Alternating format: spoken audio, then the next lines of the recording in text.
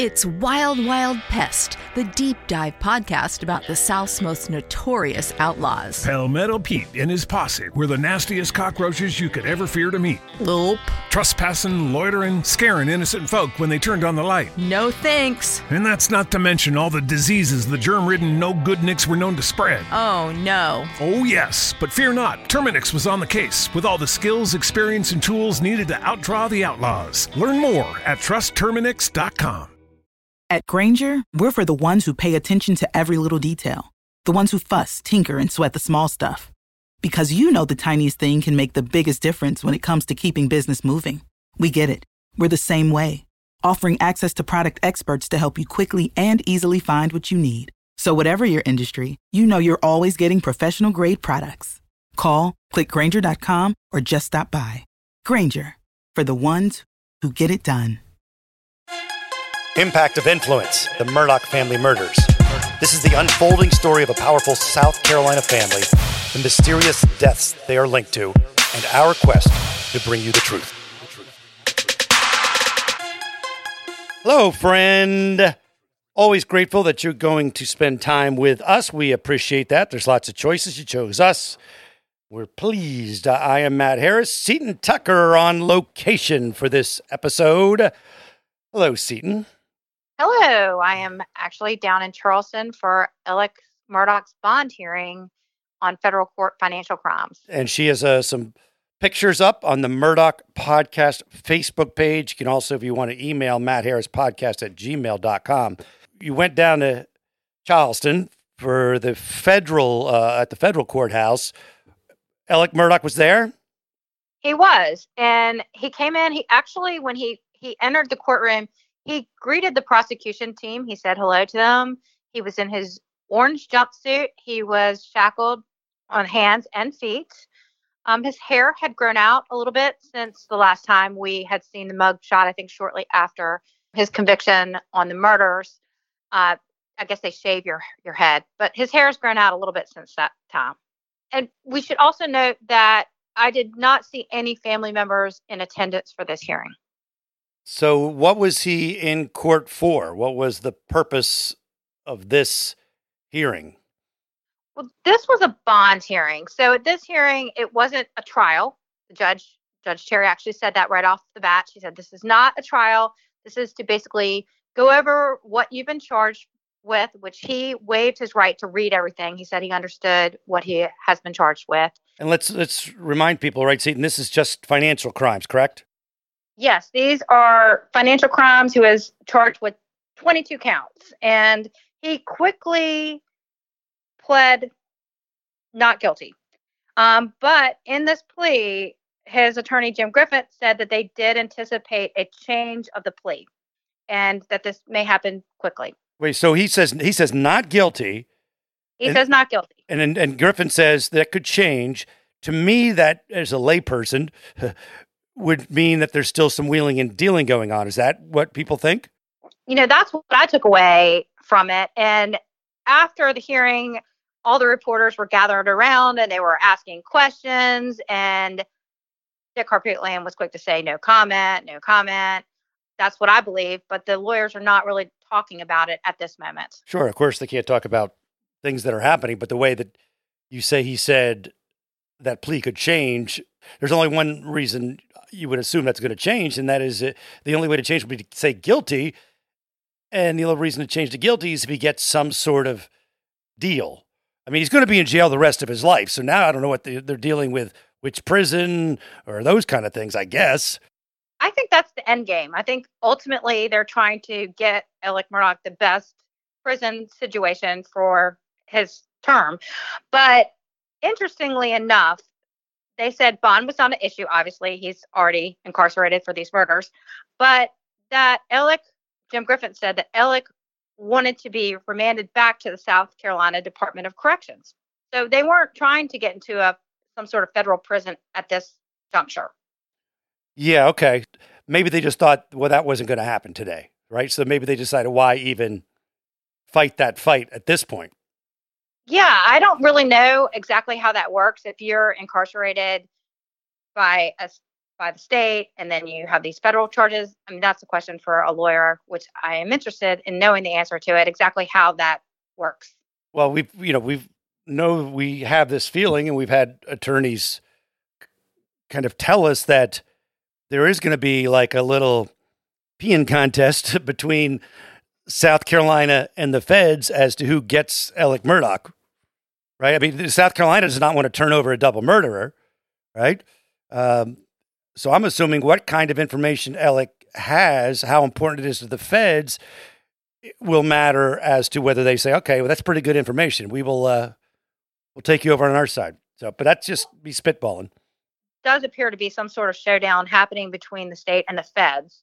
And actually, Fitz News reported this week that the South Carolina Attorney General Alan Wilson was at war with the U.S. Attorney's Office, and that two of the chief prosecutors had some sort of heated exchange, and they're accusing the feds of copying their work.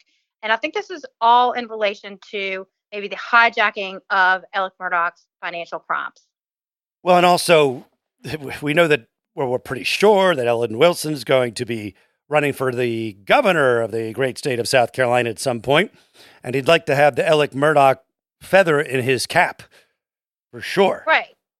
But another thing that Sarah Zori said is that, I think she tweeted, is that the South Carolina Department of Corrections does not necessarily want him, and that they would want him transferred out of South Carolina. And if I had to guess why, I would think a high-profile person like Alec Murdaugh might take up extra resources and extra issues, and they're like, I don't need that. I got enough issues with all these criminals to send that dude somewhere else. That's my only guess, is why they would not want him. I mean, he is a high-profile prisoner. It's been reported that he's in this special protection type situation. So it would make sense. Why would they not want him out of their custody? Which brings us to an interesting TikTok. Now, we have really no way to verify Jumpsuit Pablo, but Jumpsuit Pablo posted a TikTok, and I think Fitz News found it, and I've reached out to Jumpsuit Pablo. Hopefully he'll come on the show. He posted this TikTok about him being in the jail that Alec Murdaugh is going to, and here is that TikTok.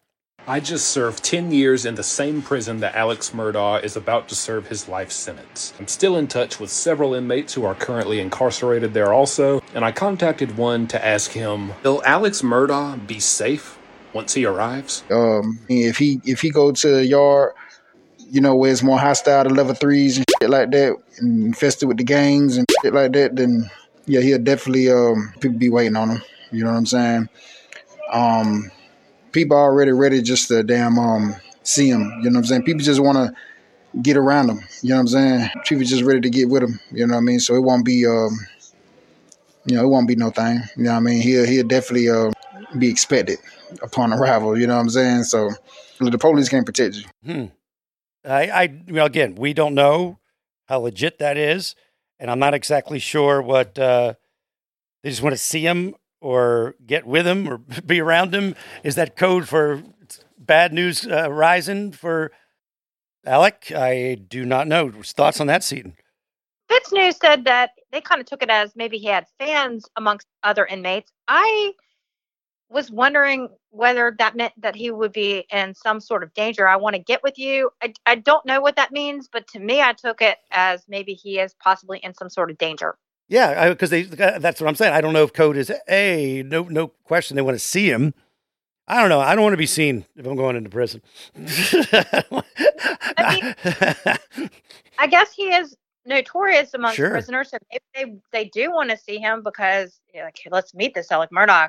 We've seen all this news about him. Maybe that, or maybe they think maybe he could help him out with some legal work since he. Yeah, maybe.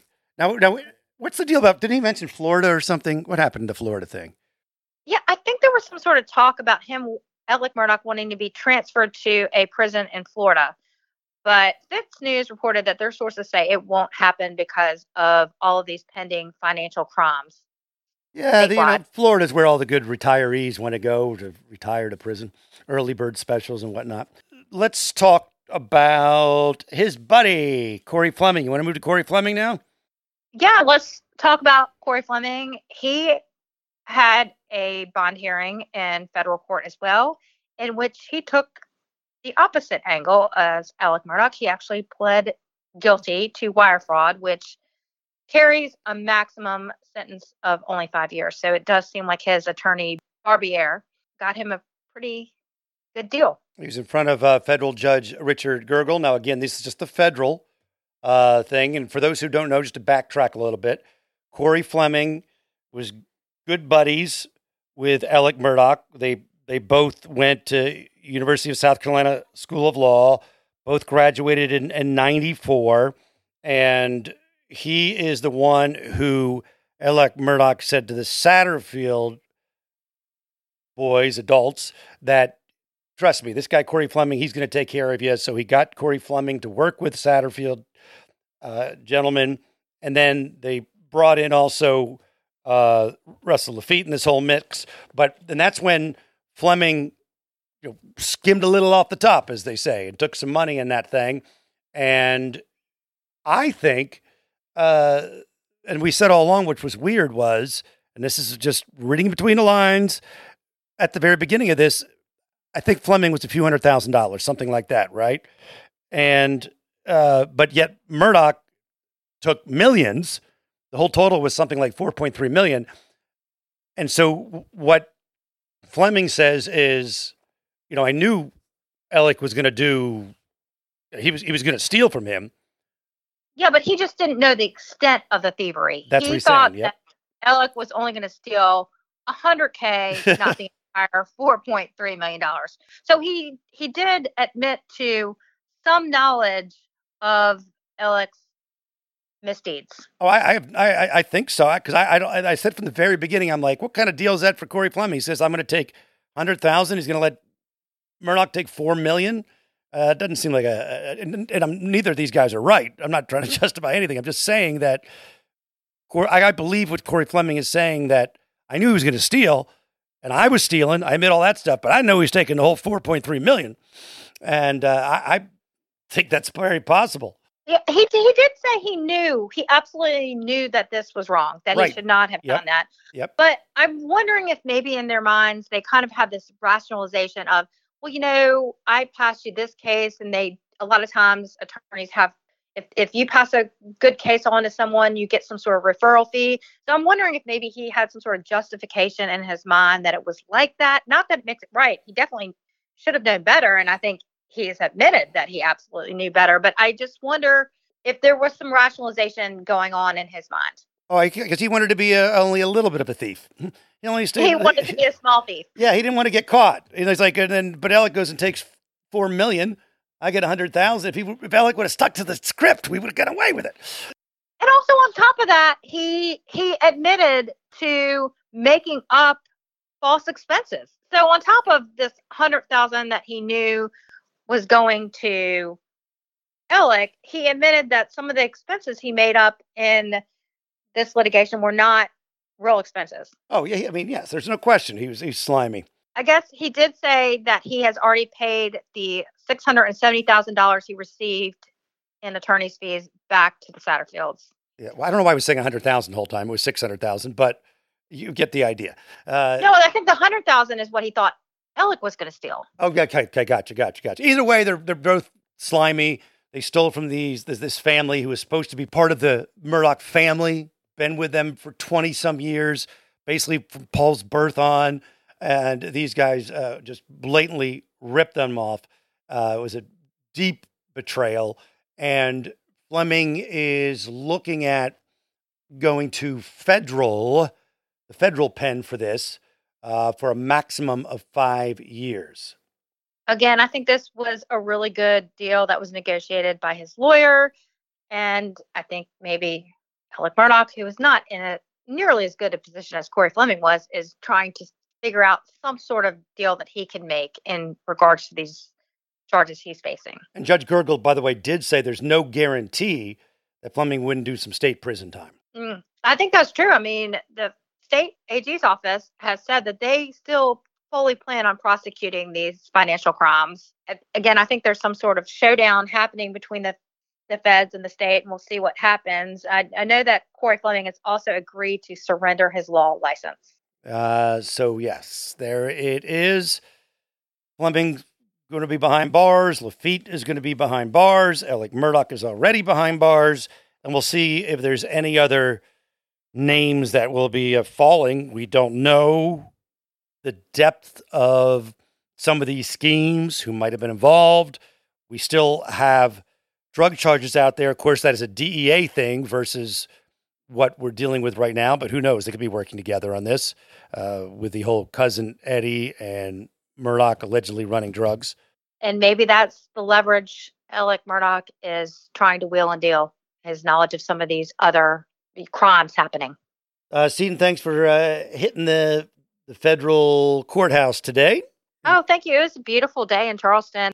Got to see the defense team having lunch across the street after the trial. And well, there's Seaton has this uncanny gift of finding the attorneys eating, or the judge. She just, there's pictures of her. She finds pictures of the defense and the prosecution eating lunch. Judge Newman walking through the streets. She just has a radar for that stuff.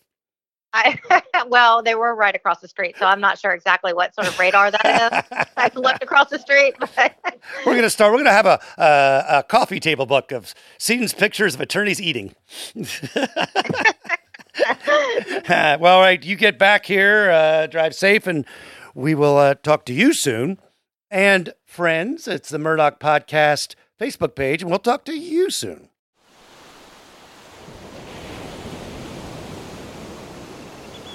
Did you guys hear about that couple that went on vacation and one spouse murdered the other? In fact, the entire vacation was planned just so that they could make the murder look like an accident. Ah, so like a slaycation. Oh boy, sounds like a fun new true crime podcast to me. On every episode of Slaycation, we'll examine true cases of people who were killed while on vacation. Was it murder? Or just a horrible accident? That's up to you and the law to decide. But either way, if you leave for your vacation in the plane and come home under the plane, you've definitely gone on a slaycation. Join us every week for a fascinating new episode. 911, what's your emergency? But make sure to pack your body bags, because getting away can be murder. This is Slaycation.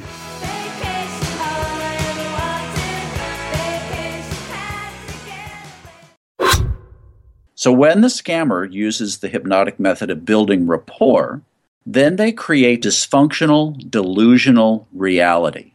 That's how a scam begins, convincing the mark that it makes perfect sense to hand over their money to a con artist. The Scams and Cons podcast tells you how scams are run. You'll hear how people are convinced to buy fake art, buy machines that print money, or steal your house. I get a phone call from my wife, and she let me know that they had decided to move all our stuff out. I could no longer do anything about it except go through an eviction. And you'll hear it from the experts, people who run the cons. So we go to your bank, you go in and get $6,000 cash, give us each $3,000, we give you this. You go home, and what you find out is cut up newspaper. It's fun to know how the trick is done, and that's what Scams and Cons is all about. Listen at scamsandcons.com or wherever fine podcasts are found.